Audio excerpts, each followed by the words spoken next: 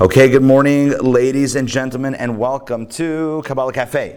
So first of all, it is great to see everyone this morning. That's number one. Number two, we continue to dedicate our Torah study, our Kabbalah study, to the safety and security of our brothers and sisters in the Holy Land of Israel and wherever good people may be found. So indeed, today's learning should be in the merit of all those that need special protection and safety and safe returns and good health and life and peace and security. Let us say Amen. Amen. A few mentions. We mentioned Yehuda, Ray's grandson, who is fighting to defend our homeland. Indeed, he should be safe, and Hashem should watch over him, and he should continue to give you nachas and your son nachas, Barry nachas, and the whole mishpacha. The wedding coming up Thursday. Yeah, Thursday. It's this Thursday. Wow. Obviously, I'm not going, but yeah. Well, Mazel Tov, Ray, on the upcoming wedding of your granddaughter. It should be b'sha'a tova, in a beautiful and auspicious time. Okay, so and I think that just goes, that's one of the ideas here, which is that amidst all of the challenges that we face individually or collectively, we continue to create light and celebrate, the joys of life, even as we pray for all of those blessings that each of us individually and collectively need. So I want to begin with setting up a problem. So here's the problem. Oh, good morning, welcome. All right, let's see. Yeah. You got it? Yeah, that's perfect. Okay, thanks. Natan, thanks for helping coordinate. Okay, so here we go. So I want to set up a problem. And here is the problem. The bigger God is, the more complicated the idea of us being here is. Does that make sense? Okay, so we talked a little bit about this at the Wednesday Kabbalah course. By the way, I should mention, if you're not yet part of the Wednesday Kabbalah course, you probably want to be part of the Wednesday Kabbalah course. It's amazing. Okay, that's a little plug for the Wednesday Kabbalah course. But here's what else I want to tell you. The name in Kabbalah for God, one of the adjectives or descriptions, names of description that Kabbalah uses for God is a two-word phrase. Ein Sof. Wait, how are there balloons? Did you see that? I didn't. Were there balloons by my screen? Did you guys see that? Whenever you say Ein Sof in front of a Mac, that happens. Doesn't happen with an IBM. Was that literally me, or did you see that? There were like these fake digital balloons that just went flying up over my face. I've never seen that. I've done probably 1,000 Zoom classes. I've never seen that. Because you did 1,000 classes. Maybe. Woo! You're the grand winner. It's funny because I got a call also. Something about I want to cruise. Interesting. It's been a very successful... I those fake They found some video guy. you sent me from last Wednesday night. Really? Yes. They just kept on popping up like bubbles. Right. Yeah. Oh, that's weird. And they found. Oh, I need to look into the settings now. Oh, no, I don't even know where to look. Oh, no. I have no idea where to look. $1 million cash in his apartment. Nigeria? Yeah. Good morning, Shana. Okay, here we go. Well, you get all the hard questions right here. Okay. So here we go. All right, let's jump back in. So the name for God that Kabbalah uses, prefers, etc., is Ein Sof. Sorry? Oh, Without an end. yes. Ein Sof means without an end. Without end. So Ein Sof, I guess we would translate as infinite, right? The one word in English that means without end probably is infinite. But that creates a problem, right? The bigger we make God, the more problematic existence becomes. So think about it this way. If God is really infinite, and we define infinite, at least, let's go in our, it's hard to know what infinite means in its purest sense, but if we just think of this along, spatial lines, right? And we think about infinite, as in taking up all space, well then that creates a problem. If God takes up all space, then what? Help me out here. What's the problem? There's none left for us. So then where do we emerge? Right? So like if God literally is taking up all of the space, then there's no space for us. The example that I always like to use is imagine somebody with a huge personality walks into a room. That's it. They take over the whole experience. We had such an experience. I love how I'm weeing NFL. Any football fans? Raise a hand. Yeah, okay. And even if you're not a football fan, probably aware of football. Any music fans? You guys know where I'm going with this, right? Okay, here's the deal. You have an individual who is coming to football games in the last month or so and dominating the headlines. Because she walks into a football game and suddenly it's like, who cares what's going on in the field? Taylor Swift is in the stands, right? She's there for Travis Kelce. He's a tight end for the Kansas City Chiefs. Doesn't matter. It's like, it's Taylor Swift. So here's that some people, they take up a lot of space. In a good way. It's not a good way. It's not a bad way. It's just a reality. They take up a lot of space. In other words, their presence and their being is just very big. And that usually doesn't leave a lot of room for others. Again, there's not a judgment. It's just a reality. So if God is really Ein Sof, then the problem is there's no space for anything else to exist. So that's the problem that the mystics deal with. That's almost like the first problem. Like the original problem. Like in other religions, there's original sin. Judaism says that, not so original, right? That was a joke. Judaism speaks about original problems. We've got an original problem. And the original problem is God is so big, nothing else can exist. So how are we here? And so Kabbalah gives an incredible answer. Kabbalah says, and it's kind of, I guess it's, if you just follow the construct, I guess it flows pretty simply. Kabbalah says like this: if you have an infinite being that's taking up infinite space and leaving no room for anything else, and you want room for something else, you want others to emerge, well then, what you have to do is, there's only one option. What is that? You got to take your infinite being with infinite expansion, with Ein Sof-ness to him or it or whatever, to God, and you have to take that infinitude and do what? Shrink it, make it smaller, reduce it, or in the language of Kabbalah, tzimtzum it, which is the opposite of supersize it. Think about it. Think about it, right? Supersize me? What would you say? Supersize? Burgers. I know, I'm saying there used to be a commercial like, supersize me? I guess. McDonald's. Right. Supersize. Huh? Where's the beef? Wendy's. Huh? Yeah. Yes. There was also a guy in Australia who only lived on fast food and then almost died, and he did a documentary about that. That guy's an intense filmmaker. He's like in it for the craft. Anyway, so the opposite of supersize me is tzimtzum me. Tzimtzum literally means contraction. Contract. And, huh? There's a movie about that, too. About? The Incredible Shrinking Man. Oh, there you go. When I was a kid, this is probably early 80s, early 90s, it was always Rick Moranis. Honey, I Shrunk the Kids. Remember that? That was fabulous. That's the golden age of cinema. Home Alone, Honey, I Shrunk the Kids. I'm kidding. Not so golden age. But memorable nonetheless. So anyway, back to the story. So if God is Ein Sof, and Ein Sof by definition means without end, meaning that God takes up all the space, leaving no space for anything else to exist, because how could anything else exist in the space where God is expanding everywhere? So then the only solution for that, logically, is a contraction, where God contracts and withdraws and now creates room for otherness to exist, and that's tzimtzum. Here's the problem. If that's what happens, this is like the next major problem that Kabbalah has to deal with. If that happens, if God is literally contracting and withdrawing and shrinking to give space to others, well, what does that mean?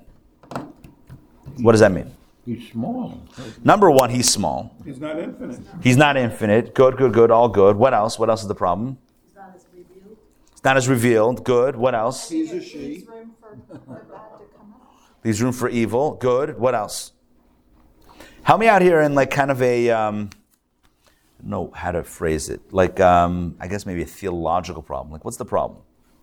Or a monotheistic problem? Yeah.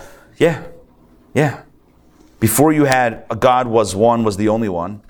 And now you have God shrunk, and now you have a plus one. Now you have two. And if that new reality that pops up in the space where God isn't, in that absence, then you have really now two forces. You have God's reality, you have this reality, you have God plus one.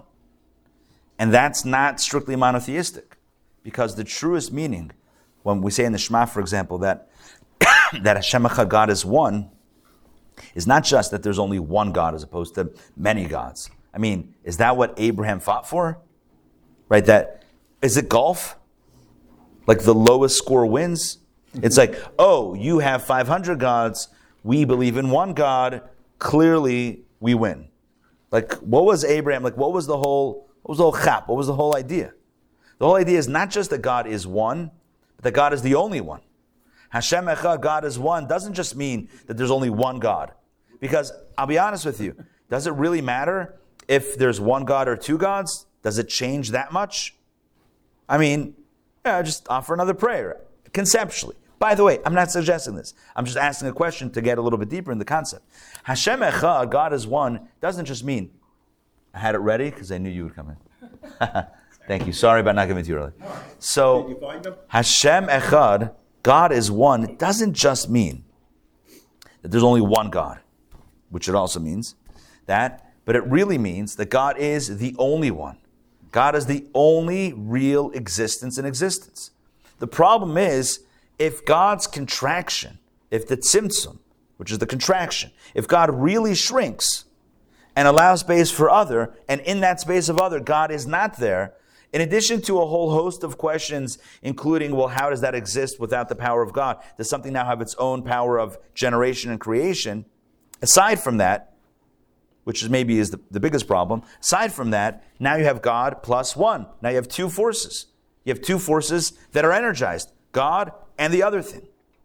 So this leads to another problem. So again, we had a problem at the beginning. If God is infinite, if God is Ein Sof, well, how can anything else exist? So we said, okay, so here's how it worked. God shrunk, God contracted, and now gave space. But if God really contracts and gives space, now you have two forces. Now you have two entities. Now you have two beings that have power and energy and generation and generative ability. So now you're dealing with all sorts of issues.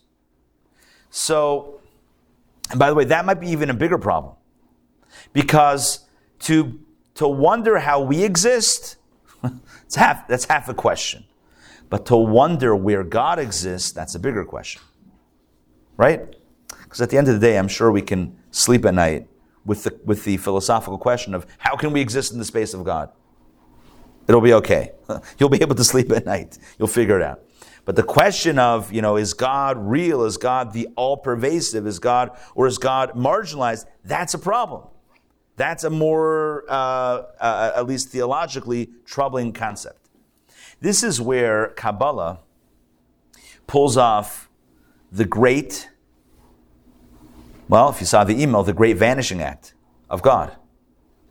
This is the big idea. So I send out an email every Friday previewing the Sunday Kabbalah class. If you're not getting those emails, let me know and I'll add you to the email list. So I wrote this week about my experience with David Copperfield. No, I didn't meet David Copperfield, but I happened to catch at some point in my childhood a few of his specials. I remember the first one that I remember him, making the Statue of Liberty disappear. You guys remember that one? Mm-hmm. Right? Okay. And then there's... it was magical. It was magical. Right? It was magical. And then... illusional. And then you have... and then he made the Orient Express disappear. I remember that one clearly. I was a little bit older then. No, you remember that one? I don't. He made the train. He did a plane also. He made a plane, train, and automobiles, right? John Candy. He made all of this stuff. Disappear. Now, I'm a guy that likes to spoil magic tricks like the rest of us. Like if I see a good magic trick, the next thing you know, I'm Googling, like, how do you do the magic trick? I just want to know. And if I find somebody selling the trick online, I'm like, okay, good. They don't have superpowers. If I had the money or whatever, or the interest, I could buy that trick and pull it off. Great. Good. At least I know we're safe. This is normal. The world is still normal. Okay, good. However. But he's a Jewish boy. It's okay. Yeah, right. Oh, I always joke like this. I asked him that. I said, what did your mom think when you You spoke to David Copperfield? All right, well then, hold on. happy. He was happy. She just wasn't happy I was a magician. She wanted me to be a Oh, she wasn't happy. That's hilarious. Well, Yeah, that's but those feelings sort of disappeared. right. Once he was successful. Now, right. I'm sure when it first launched, it's like Soulish joke. yeah. Well, hold on. Listen. So I always joke that David Copperfield could make himself teletransport from like the stage to the back of the audience. Right. The curtain goes up in like in 1 second. He's behind the audience to applause, but he still had to take a cab to the theater. I'm like, wait a second. If you can really teletransport, why am I paying your flight? Like, what is happening? Why do I pay for transportation? Just just do something. Make it happen. That's my joke. Anyway, back to the story. William Shatner. William Shatner. Captain Kirk. Oh, right. Beam me up, Scotty. No, he needs No? somebody to beam him up. Right. It's not around. It doesn't work without. And do. Oh, that's true. See? You need a +1.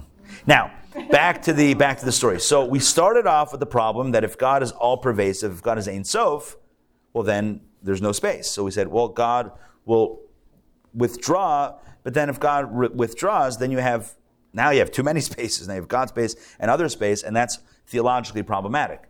So here's where the Vanishing Act comes in. David Copperfield makes things disappear. But the catch is, and you and I know the catch is they don't actually disappear. The catch is he makes it look like it disappears. And even if you're standing on Liberty Island, did I just make that up? No, that's what it's called. They had a group of like 50 or 100 or something people standing on Liberty Island looking at the Statue of Liberty, 3, 2, 1, boom, and it appeared gone. Now, you guys know how they did it? They had a moving platform. They had a massive rotating platform that rotated slowly enough, and they gave it enough time that it shifted this amount, and they had the right screen, there was literally a moving platform under there. It was real. I asked you if I should spoil it. I feel terrible now. By the way, about the Tooth Fairy. No, I'm kidding. So here's the deal. He doesn't make it actually disappear, but he makes it look like it disappears. And this is where Kabbalah comes in. Kabbalah says, it's not that God actually disappeared or actually withdrew.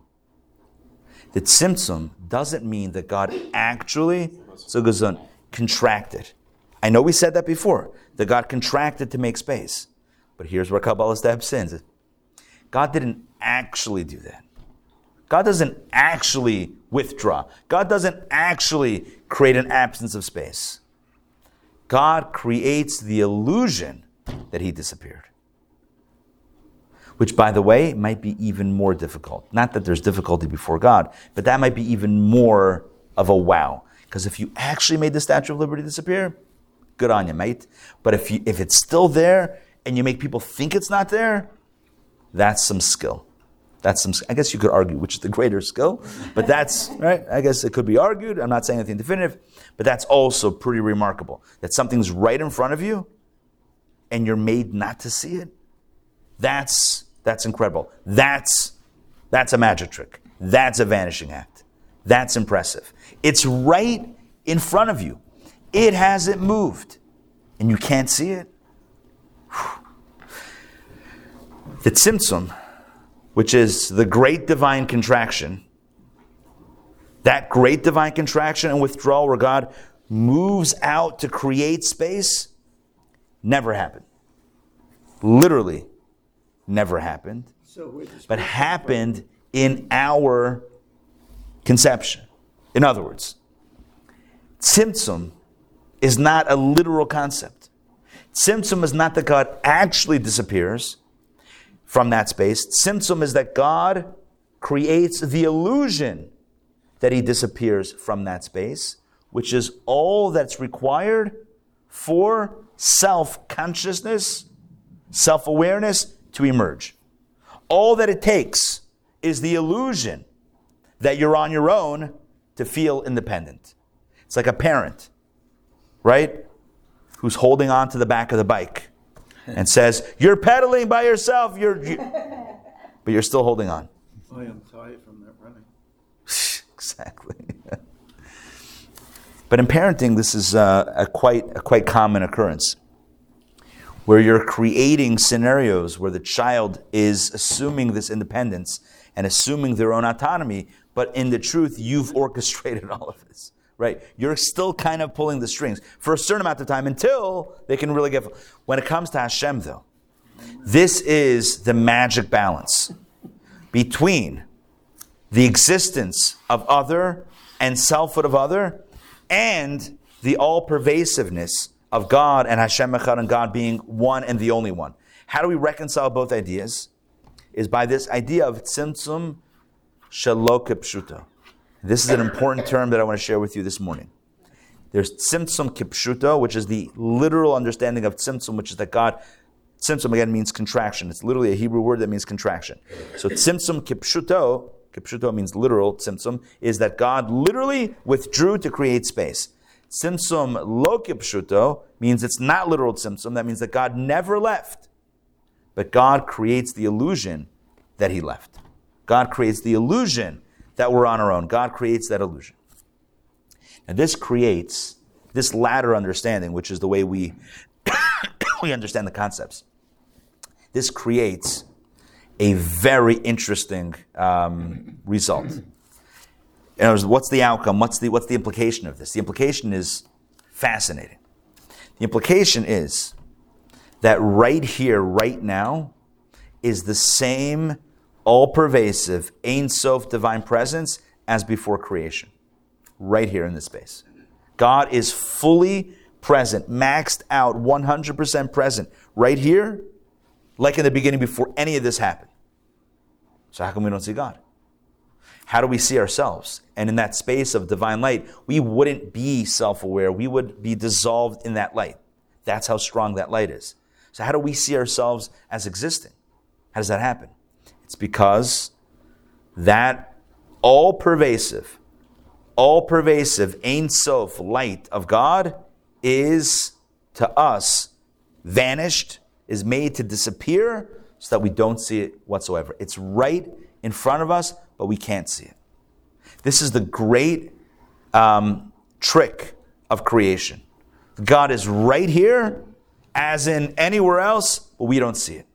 What distinguishes our reality from higher supernal realities is not the amount that God is present, but the degree of God's presence, but the degree to which we perceive God's presence. There's a difference there.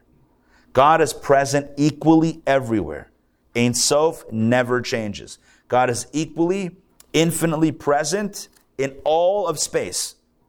The only difference is the degree to which we perceive it. If we would perceive it, it would be hard to exist in that space.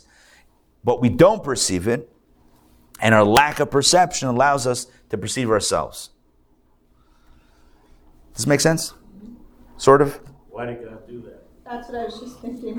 I was waiting for Because God, apparently God wanted beings that wouldn't see Him and that would see themselves and would have to struggle to peel back those layers of concealment to discover the truth.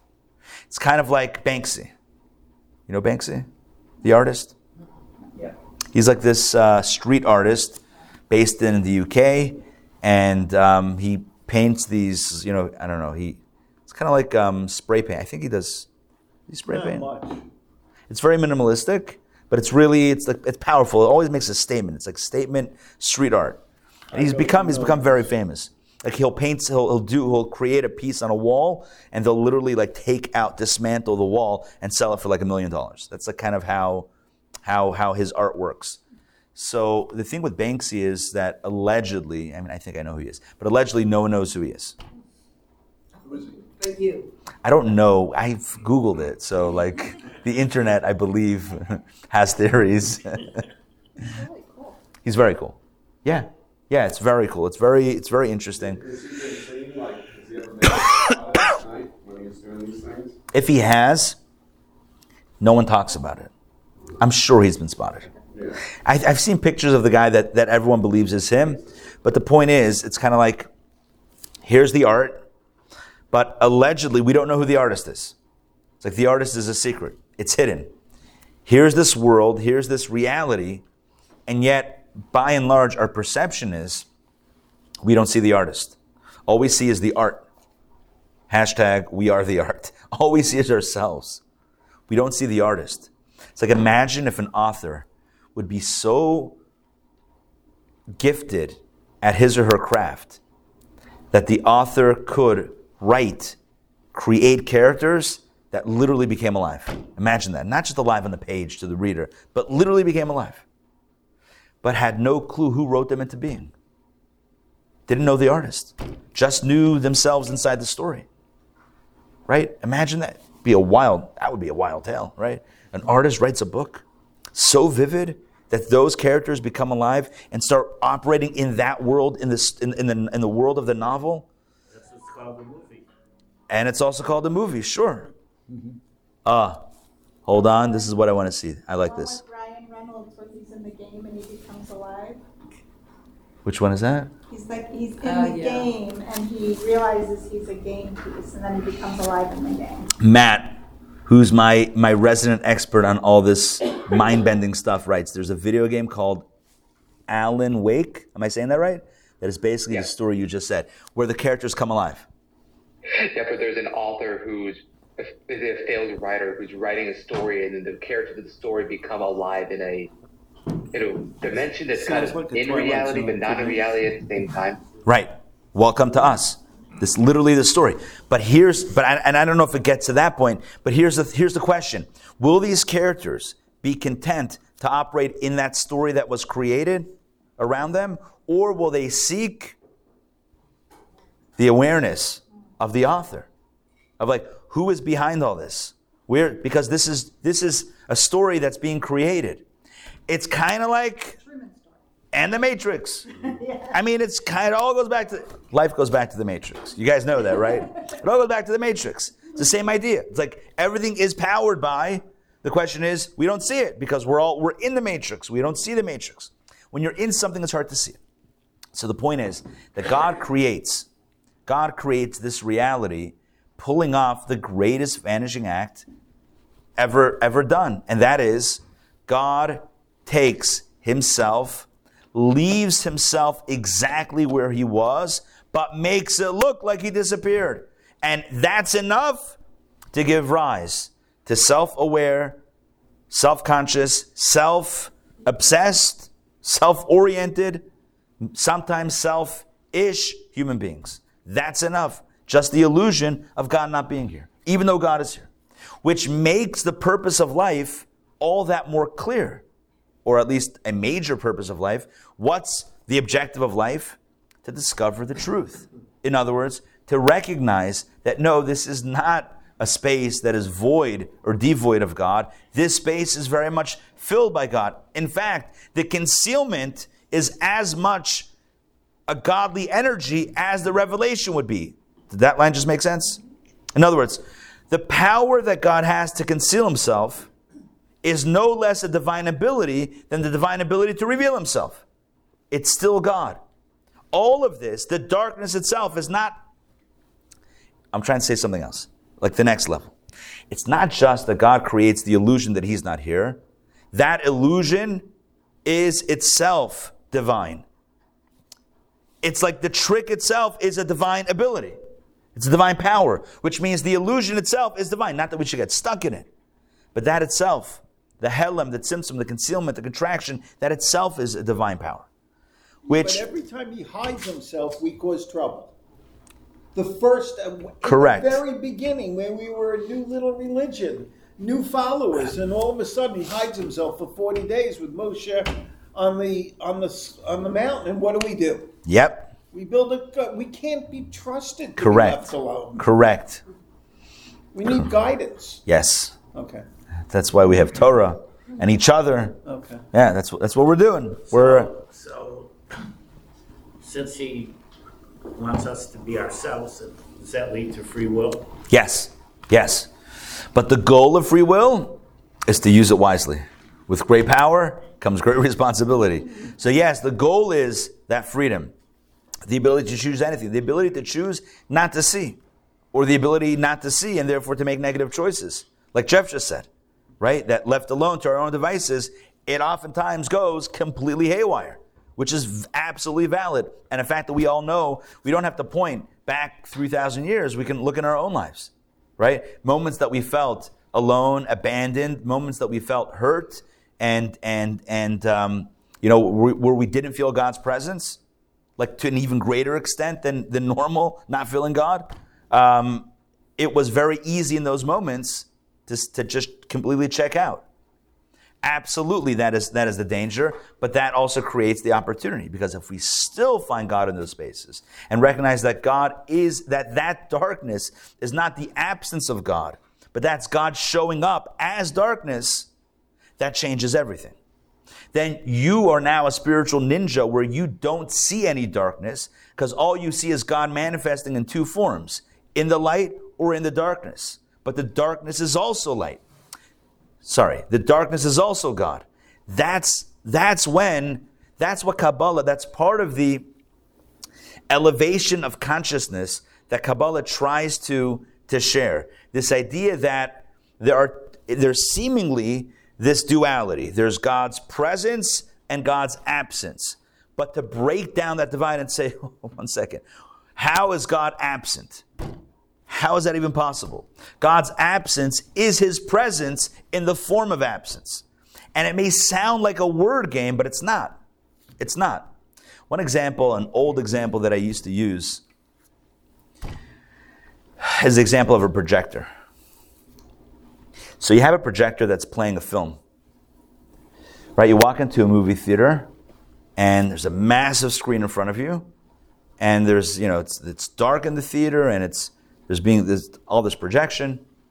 The scene is happening, the dialogue, action, cars are blowing up, or rom-coms are happening, whatever your genre is, or sci-fi things are taking place. And all of that is light coming from a projector. Nothing is actually happening over there, it's just light. But there's also a way to project darkness. In between the trailer and the film, you might have 3 seconds of darkness. That darkness is not that the light is stopping to project. The light is projecting, but what it is projecting is a black screen. It's projecting darkness. The bulb didn't go out. Right? It doesn't stop shining. It's shining darkness. God shines in two ways. God shines light and God shines darkness. When I say darkness, I don't mean doom and gloom and terror. When I say darkness, I mean hiding himself. God shines in a way where he shows up as, hello, I'm here, can't you see me? And God also shows up in a way that he hides himself.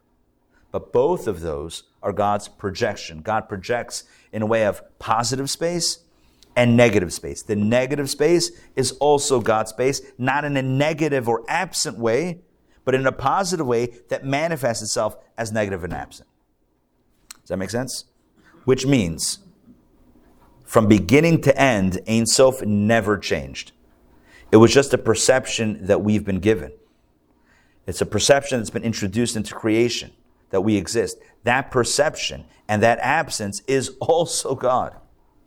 Now, this being said, there's two ways to relate to this. And when I say two ways, I'm just simplifying things, because every human being is different and everyone has their way of dealing with all of this drama that's beneath the surface. But in general, there's two ways to deal. Number one is to recognize the light, is to see the light, where you are spiritually aware, you're spiritually locked in, your soul consciousness is elevated, and you don't see any absence, you don't see any hiding, you don't see any concealment. All you see is God. I see God here, I see God there, I see God everywhere. I don't perceive the absence. I see God in all the spaces. That's one possible approach. That's a real I mean, that's a really elevated consciousness. That's a person with a really elevated consciousness, a person who perceives God in every space and doesn't see the darkness. Even sees that darkness as light. Basically says, I know what this is. Let me give you another example for this. There's a riddle. Somebody hands you a sheet of paper, it has a riddle on it. And you're reading it, I am, but it's like a whole, I don't know, I can't think of a riddle now, but it's a riddle, and you can't figure out the solution. It's telling a story, it's sharing a narrative, it's posing a problem, and there's a solution, or there's a meaning, who am I, or what is this, or how does this get solved? There's an answer, you don't see the answer. All you see is the problem, you don't see the answer. So in that space, there's two realities. There's the riddle, and there's the solution. The riddle is providing the darkness, it's concealing the solution, and your job is to find the solution. Correct? That's what a riddle is doing. A riddle is a helem, it's a concealment. Because you could have just given me the answer, and we would have been fine. But no, you took the answer, encoded it in a riddle, and now all I see is the riddle, and now I see the cover. I don't see the. Once you solve the riddle, okay, now you know the answer. Then you reread the riddle. Let's say somebody tells you the answer. Then you read the riddle. Does it obscure anymore? Does it hide the answer anymore? No. Because every word that you read, you're like, oh, I know what this is. I know what this refers to. It no longer works. It's no longer a cover. You with me on this? Every word of the riddle that before was dark, I have no idea. This is a good riddle. Now once you know the solution, once someone's leaked the answer, or you cheated by looking at the back page, turned it upside down, and read the fine print, once you've done that, and then you go back to the riddle, oh yeah, that's obvious. It's no longer a concealment. The first level of spiritual warrior is the individual who has gained an elevated consciousness to see the truth in the riddle. In other words, the person who has solved the riddle. I see the riddle, but I know what it means. It's God. Concealment, problem. I know what that really is. It's really Hashem. It's really God. Great. The next time I'm confronted with that darkness, I'm like, I know what that is. Like, I've already solved this riddle. Like, I know what this is already. I know this is God. What? I'm going to get caught up in I don't know what this is. What's the answer? Like, I know what this is already. That individual is somebody who doesn't see the riddle anymore, just sees solution.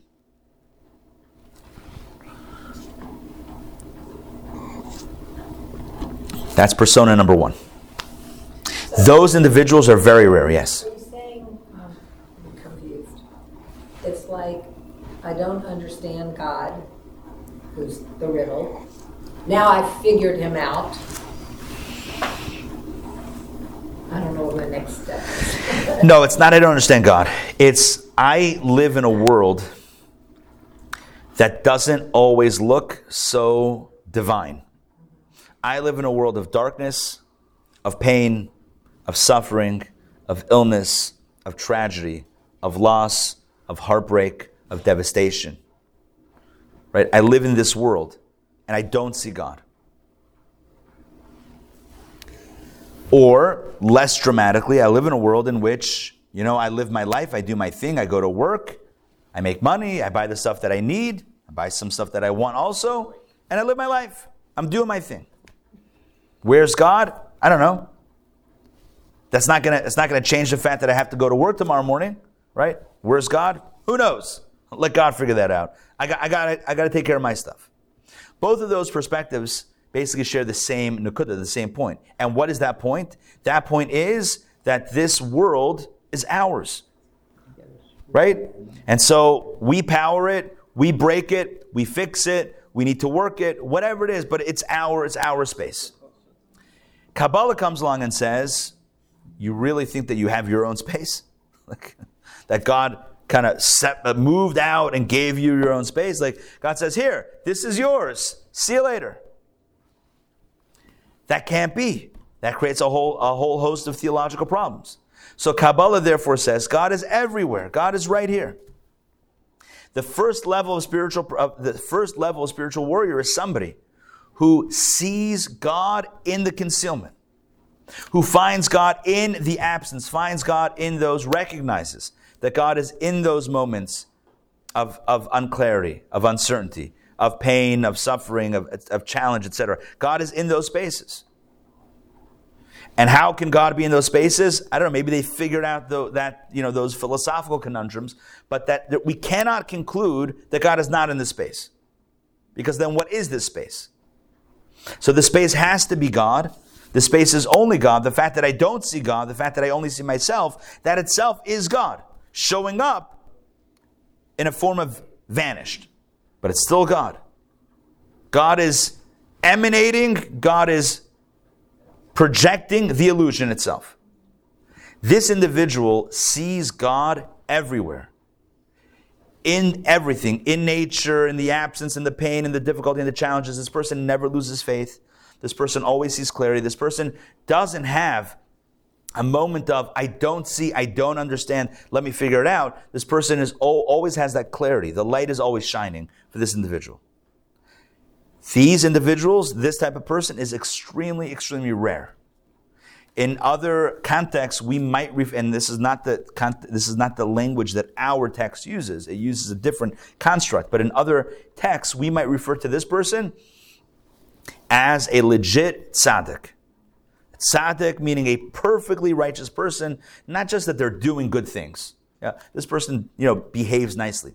This person is completely, in sync, right? Completely aware of Hashem and God's presence. That's like this higher elevated consciousness. But then you have a second persona. The second individual is someone who sees the riddle. Sees the problem. Is aware of the problem. And even though they've discovered one or two solutions to one or two riddles, by and large, this person sees the concealment, sees the darkness, and struggles with the darkness. This person wakes up and struggles with the reality in front of him or her. This person struggles with right and wrong, struggles with understanding why bad things happen to good people. This person struggles with sometimes even matters of faith. Is God really real? And if God is real, where is God? This person struggles with all that. This person is someone who is confronted by the darkness. This is not someone who is just immediately suffused with light. This is not the person who sees the riddle and automatically sees the solution. This is a person who sees the riddle and gets stuck. And the work for this person on a consistent basis is to again and again and again attempt to solve the riddle on a case-by-case basis.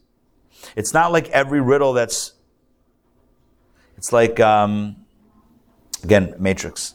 Just Matrix is now in my head. What was his name? Who's the actor? Keanu Reeves. You guys remember the Matrix a little bit? Mm-hmm. Yeah? Which one? Keanu Reeves. No, which movie? This is the first one. Okay. This is the first one. We'll go simple. Right? The first one, the first Matrix film. Right? So Keanu Reeves, at some point, becomes aware of the Matrix. And then he walks outside and everything that he sees are those lines of code, right? All he sees is the code. He doesn't see what the code produces. He doesn't see the physical incarnation of the code. He sees the source code. In other words, his mind, his consciousness is illuminated with code. That's the first level. The first level is somebody who sees everything as God. Even the darkness is also God's script. It's just a different set of code. It's still God. It's still divine code. There's nothing else that's powering this other than God. It's all God. So this person sees God in everything. Now, if they were coding something, would they code it differently? Maybe. But they don't have a question of where is God, or is this God, or how can I find God? They're seeing God everywhere. The second persona is somebody who gets stuck in the riddle, gets stuck in the matrix.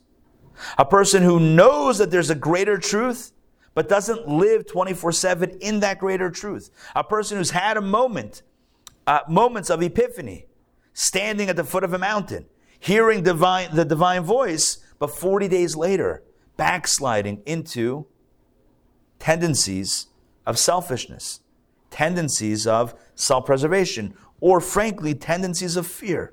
Why did they create the golden calf? They were afraid. You're only afraid if you don't see God. If you see God, you're not afraid.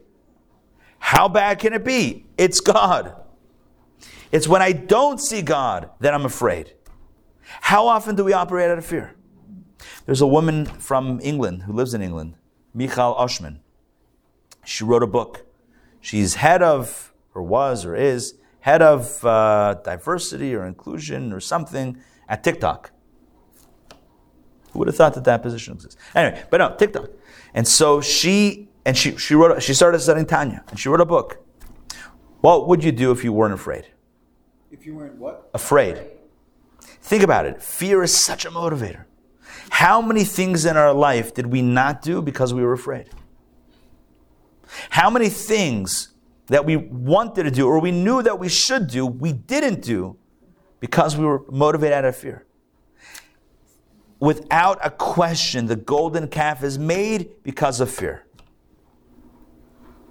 Because of fear. Where's Moses? They're getting panicked. What's going to happen? Who's going to lead? We got to do something. Golden calf. Tree of knowledge of good and evil. Fear. Fear-driven. October 7th. Let's focus on. Here's the deal. You think about the tree of knowledge, right? What happens? How does the serpent convince Eve, Chava, to eat from the tree? He says, you know why God said not to eat from the tree? Because God knew that if you eat from the tree, you're going to be like God, knower of good and evil. So now you're afraid. You're never going to gain that consciousness. This is your one chance. We do a lot of crazy things out of fear, and there's a lot of things that we don't do out of fear. Fear is probably the biggest motivator. I mean, look, the news knows it. The media knows it. Right? The one great truth of the media is that it will always feed us the stories that generate the greatest fear. Because it knows that people will always respond to fear in the strongest way. That's the way things work. People respond to fear in the absolute strongest ways. Getting back to this point. The point over here is the person that sees the divine in everything, a person that doesn't see the riddle but sees the solution, that person operates with no fear, with only absolute clarity. The person that doesn't see God is getting a little nervous. It's like, is this all going to work out? How do I know that this is going to work out? Where does this end? It's when you don't see God that you begin panicking. You mean, I have to do all this? I have to take the whole burden on my shoulders? What if I can't do this? That, it creates a lot of fear. This class is really not about fear, although it just came up. This class is really about two modalities, two possibilities. There's the possibility of seeing God everywhere and the possibility of not seeing God everywhere. You can either see the Statue of Liberty disappear and say, oh, it's gone. Or you can say, it's here the whole time. But it's being projected in a way of absence. But it's still here. So that's the question. Do we see God in the absence equally as equally in the absence as in the presence? Or do we take the absence seriously and literally and think, oh, God is not here? That's the question. This leads, So how do you reconcile this with the story of the pious Jew there's a flood and he's on the first floor and a rowboat comes along? Yeah, love this one. This is good. How do you No, it's a tough finishes. Yeah, so there's a flood and the person said, they bring a rowboat. No, God will save me. They bring a helicopter. God will save me. Last chance, God will save me. Dies. Comes up to God. Where were you? I sent a rowboat. I sent a helicopter. This doesn't, good. So you're asking an excellent question. But I will tell you, I have two answers. Not I have two answers. There's two answers brought to this question. Answer number one is the easier answer. Answer number one is, Even though God is here and God is present in the void, God wants us to operate in that void, in the absence. In other words, God wants us to utilize the faculties of absence to make our own plan, because that's part of God's plan. All right, that's one answer. You know what the other answer is? Someone who really sees the truth should not rely on the rowboat. And I'll give you a biblical story that you know. Joseph. His brothers kidnapped him. They wanted to kill him. They threw him into a pit with snakes and scorpions. They eventually pulled him out. They sold him to the Ishmaelites. He ends up in Egypt. That's quick lead up to the story of Joseph in Egypt. Now Joseph is in Egypt. He works for a guy named Potiphar. And he's doing great. So, he had a massive,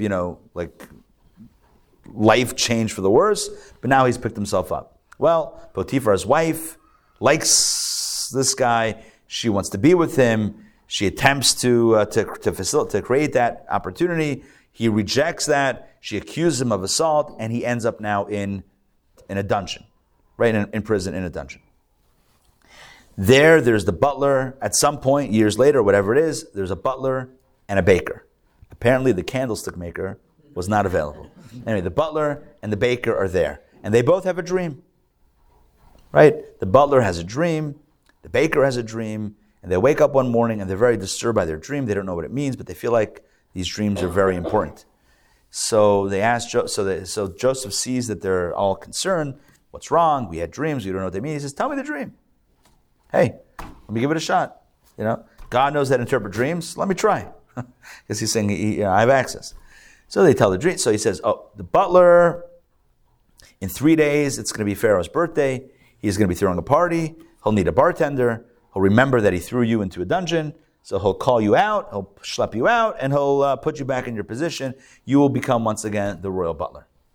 Mr. Baker, based on your dream, which included carrying baskets of bread in his head and having ravens or birds pick at it, you're going to be hanged and the birds are going to eat your flesh. Awkward. So that was, can you imagine the baker, after what wonderful news for his buddy, the butler, hearing that news, it's like, oh, wait, can I get, ChatGPT, can I get another version of that? Can you reinterpret that for me, please? So that's what comes down, and indeed he is hanged. What happens? Right before the butler leaves, Joseph tells the butler one thing. He makes one request. What is it? Remember me. Remember me. Remember me. When you go in 3 days, or today or tomorrow, whatever it is, when you stand in front of Pharaoh and pour malachayim, put in a good word for me. Right? Put in a good word for your buddy Joe, who just gave you such good news. The Torah says the butler did not remember Joseph. He forgot him. It uses both expressions. He did not remember him, but he forgot him. For 2 years, until 2 years later, Pharaoh has a set of dreams, and now he's looking for a dream master, and the butler says, "Oh my! I totally forgot about this guy. I know a guy. I have a guy. He's great with dreams. You might want to consult with him." And then they bring out Yosef. Rashi on the verse that says that the butler did not remember him, but he forgot him. Rashi says, why did this happen? Why was Joseph destined to languish in prison for another 2 years until Pharaoh had his dreams? Because he relied on human help. Because he asked the butler to intervene. He shouldn't have asked the butler. And everybody's eyebrows are raised. The rowboat, the helicopter, the butler. We have to use all of our we have to use all of our contacts. We have to do things smart. We have to utilize the tools at our disposal. Right? If you're Joseph and you're stuck in prison and a guy's getting out that you just helped, call in that favor.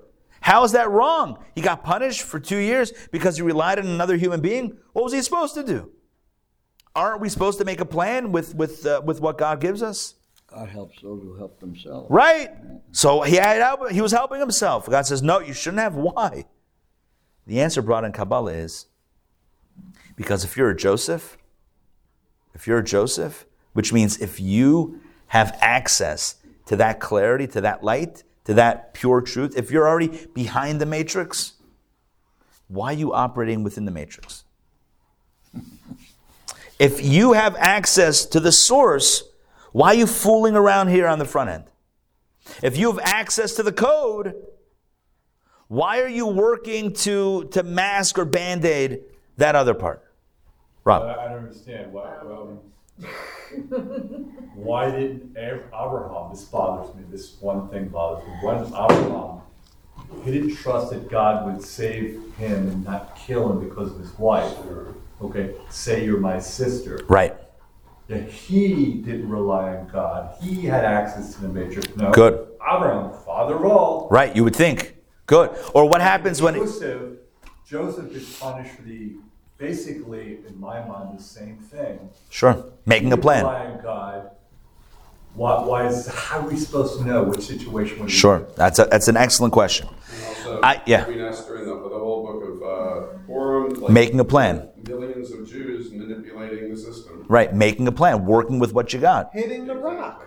Hitting the rock, right. Biggest sin of all. Right, hold on. We have so many things. It's going to get a lot to... I would say even the first story of Abraham, God tells him to go to Israel, to Canaan, Israel. There's a famine, and he checks out. He goes to Egypt. Where's the faith? God will provide. Stay put. God says, go to the land that I will show you. Who told you to move? There's no commandment for... Good question. I don't have a good answer. But I will say it says specifically about Yosef HaTzadik, that Yosef, where he was, it could be that as the first, as the progenitor, as the original, first Jew, he was still working through that process. Could be. I'm speculating. But by the time it gets to Yosef HaTzadik, by the time it gets to him, he's expected on every level to operate not by playing the system, but going straight to the source. That's what I'm saying I don't have the answer as to why Avram... What does he have to rely on? He says, what did my grandfather do? Oh, well, you said... I hear you. We created Kaylee. I'm with you. Right. Make a Kaylee. I'm with you. I understand the question. I don't know that I have a good answer, other than to say this is what it says in Kabbalah.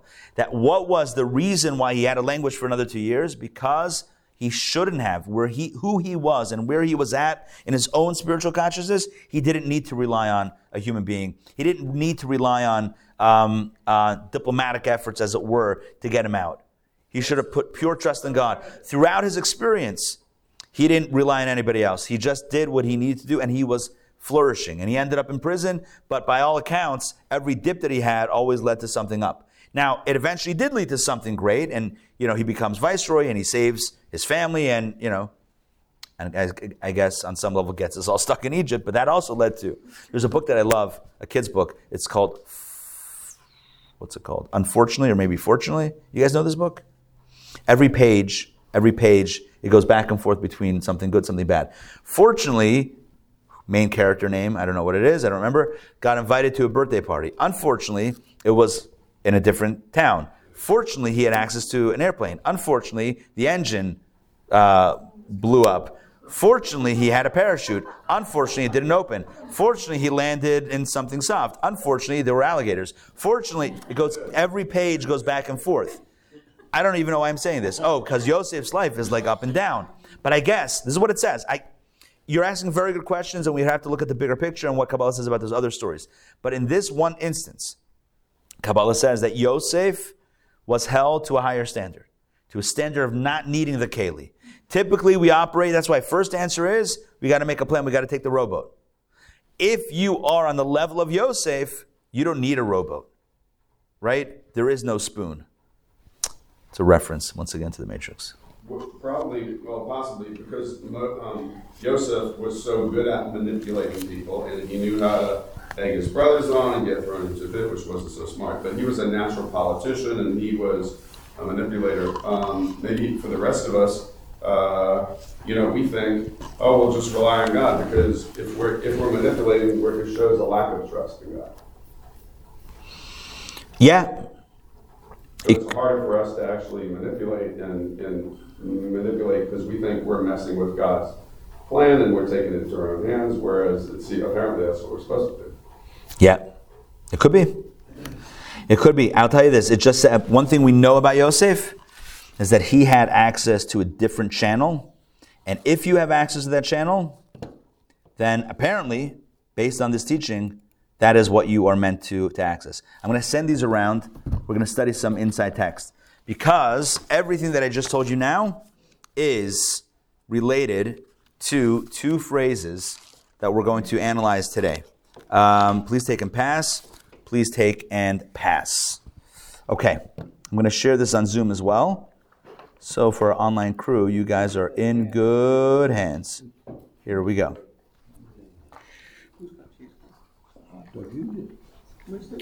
Okay, so we did this last week, but I want to review some key concepts that hopefully are clarified today.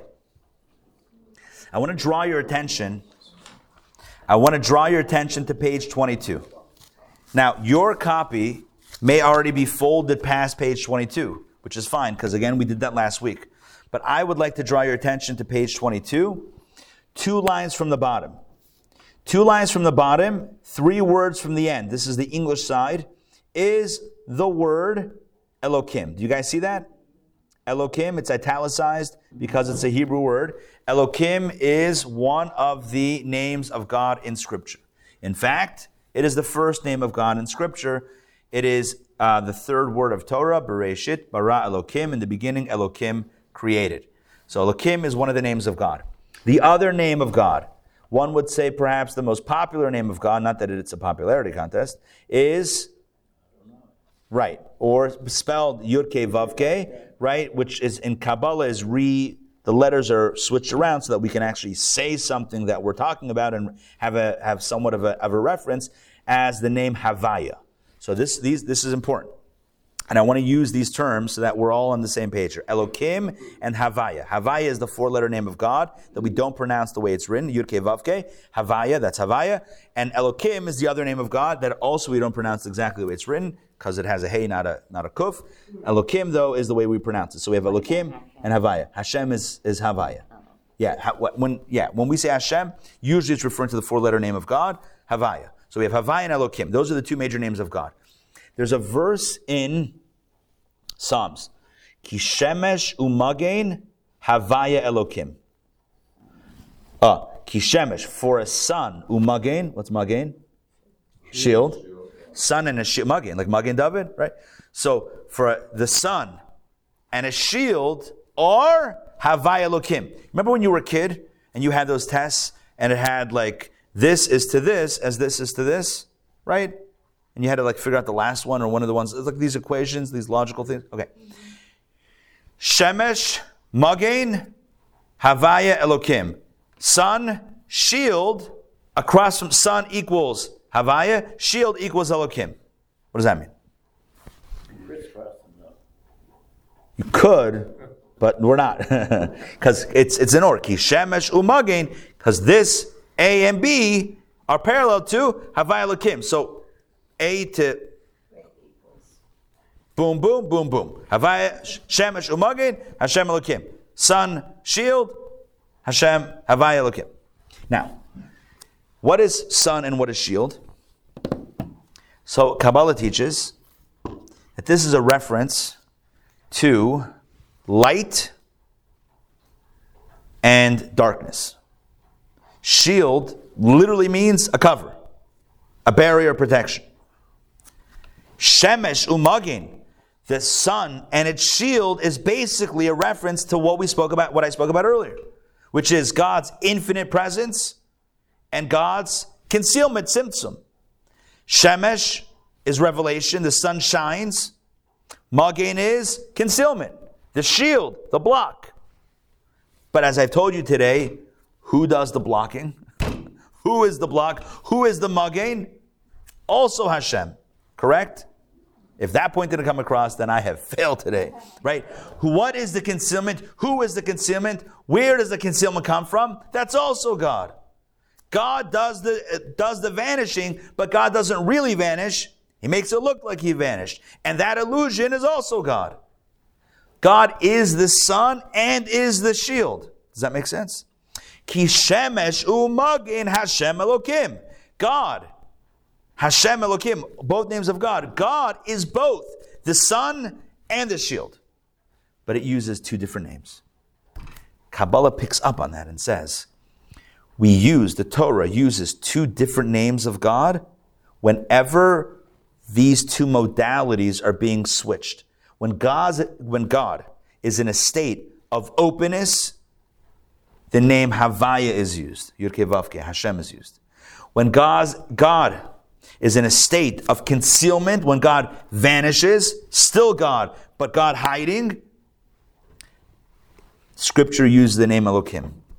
It's no surprise then that as the Torah opens up with the story of creation being literally the story of otherness emerging, what name is the dominant name? Elokim. Concealment. Because creation is a product of God hiding. If God never hid, we wouldn't be here. It's Elokim that is the basis of our reality. Bereshis, bara Elokim, in the beginning Elokim created. Well, where's Hashem? Where's Havaya? Isn't that the big name of God? Yeah, that's the name when God says, here I am. But if God says, here I am, in the full measure, we don't exist. So our reality is predicated on Elokim. Our consciousness of self-awareness is Elokim. It's only a chapter later that the Torah first uses the name Havaya, signifying that once we exist as self-identifying creatures, our avodah, our work is to discover the truth of life, to peel back the curtains, to find out who this artist is, to discover the truth of reality, to realize, oh, it's not just nature, it's not just concealment, it's not darkness. This too is God. Nature itself is God. The darkness itself is God. The concealment is holy. The vanishing act is the same force as the non-vanishing act. It's the same God showing up in two different ways. And by the way, although Scripture uses two different names, Havaya to indicate revelation, Elokim to indicate concealment, which is still God. God's presence in the darkness. God is that darkness. Ultimately, the third level of consciousness, because we've talked about two. Level 1 consciousness is I exist. Level 2 is, I only exist because God is hiding, but God is the hiding. So how much do I really exist? It's still all God. But level 3 awareness is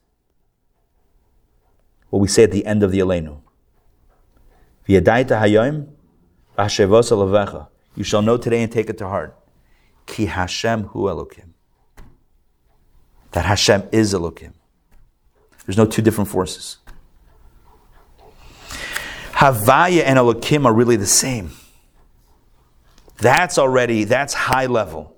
That's high level stuff. Not just I recognize that there's God in Revelation, or that there's God also in concealment, but there's really no two different forces either. It's all the same revelation. It's God showing up in a way of light. It's God showing up in a way of darkness, but it's still God showing up. Both names of God are one. That's the deepest level. But rewinding this back into our text, and I just want to show this to you, and then we're going to close it out today. When we talk about Yaakov and Yisrael, Jacob and Israel, two names for our third patriarch, Kabbalah describes why the need or what the role of these two names are. And Kabbalah says, here's what it is. Yaakov, Jacob, represents the individual who's stuck in the darkness. The individual who sees the darkness and takes it seriously and gets stuck and has to fight with the darkness. Someone who sees the riddle and knows there is a solution, but doesn't see the solution yet. Yaakov is when we find ourselves in those moments of darkness, and whether they're the big moments or the everyday moments of like, I got to go to work, I got to do this, I have all these things. I don't know that I have time for God today, right?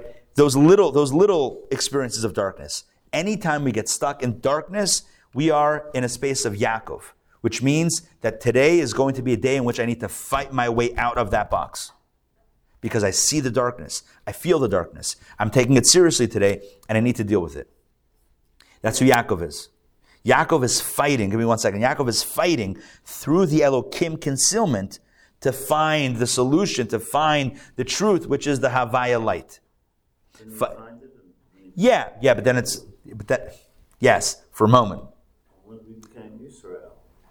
Right, but he still gets called Yaakov after that. In other words, for the Yaakov person, even after finding that breakthrough, in this moment, the next moment you fall back into the space. So you solve this riddle, then the riddle becomes another. Then you have another riddle. The Yisrael persona, Israel, signifies the person who no longer sees the darkness, who no longer sees the concealment, who no longer sees the riddle, but only sees the solution. Yisrael is someone who's not fighting with darkness. Yisrael is collecting light everywhere. This is light, that's light, the third thing is light, light. The Yisrael persona sees light everywhere. Everything is an opportunity. Doesn't get down with the darkness, but sees it as an opportunity to generate, to create, to collect, to indulge in, to celebrate, to bring out the light. Two different personas. Yisrael does not see the darkness, only sees the light, sees the truth, sees the solution to the riddle and everything. Reads the problem with the answer already in mind. Doesn't get stuck on the problem, sees the solution. That's Yisrael. Yaakov, Jacob, sees the problem, has to work toward the solution. Once getting the solution, gets another problem placed in front of him or her. Why is this relevant? Number one, it's in our text. Number two, it reminds us. Number two, it's going to lead to a greater discussion about where to invest our spiritual energy and how to really maximize our impact on the world and our work internally. Identifying where we are Yaakov, where we are Yisrael, because it's not either or. In some areas, we are Yisrael. Some areas, we are not challenged. In some areas, we have profound challenge internally and externally. And it's about identifying where those spaces and opportunities, where those challenges and opportunities are. That's number one. And where to invest our energy. And in this text, which we'll do next week, we'll talk about the Son of God. That sounds like we're talking about something else. But the persona, the Oved, the one who serves God in a way of a child versus the way of a servant. And that's going to be the main exercise for next week. Child versus servant. What does that look like? How does a child show up for a parent versus a servant to a master? On Rosh Hashanah and Yom Kippur, we say im kibanim im ka'avadim. We say in the prayers, whether we're like children or whether we're like servants. There's two personas. There's the child to God, to parent persona, and then the servant to master, us to God persona. So we'll talk about that. But I think relevant to today's conversation, and really the idea that I want to bring out today, is that in a world of profound darkness, it's really important to recognize that at the core, ein od movado.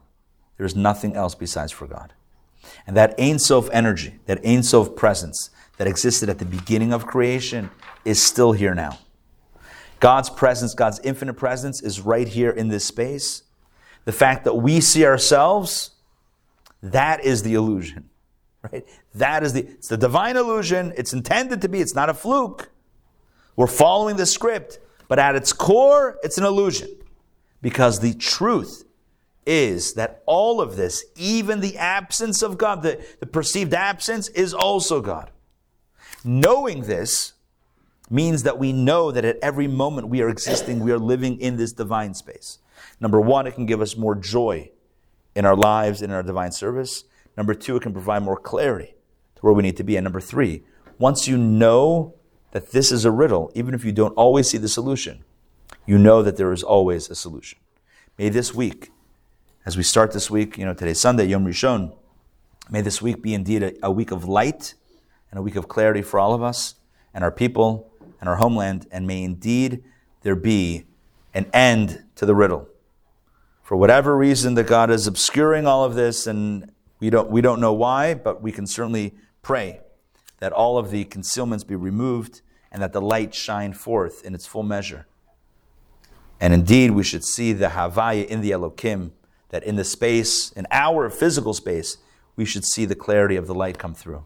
Let us say Amen. All right, thank you for joining me today for Kabbalah Café. Hope you enjoyed it. I'm happy to answer any questions that you might have. Don't forget, if you haven't yet joined, Wednesday, we have an incredible Kabbalah course going on right now. I know this was Kabbalah also, but we have an incredible 6-week Kabbalah course that is happening on Wednesday. So please join us if you're not yet involved.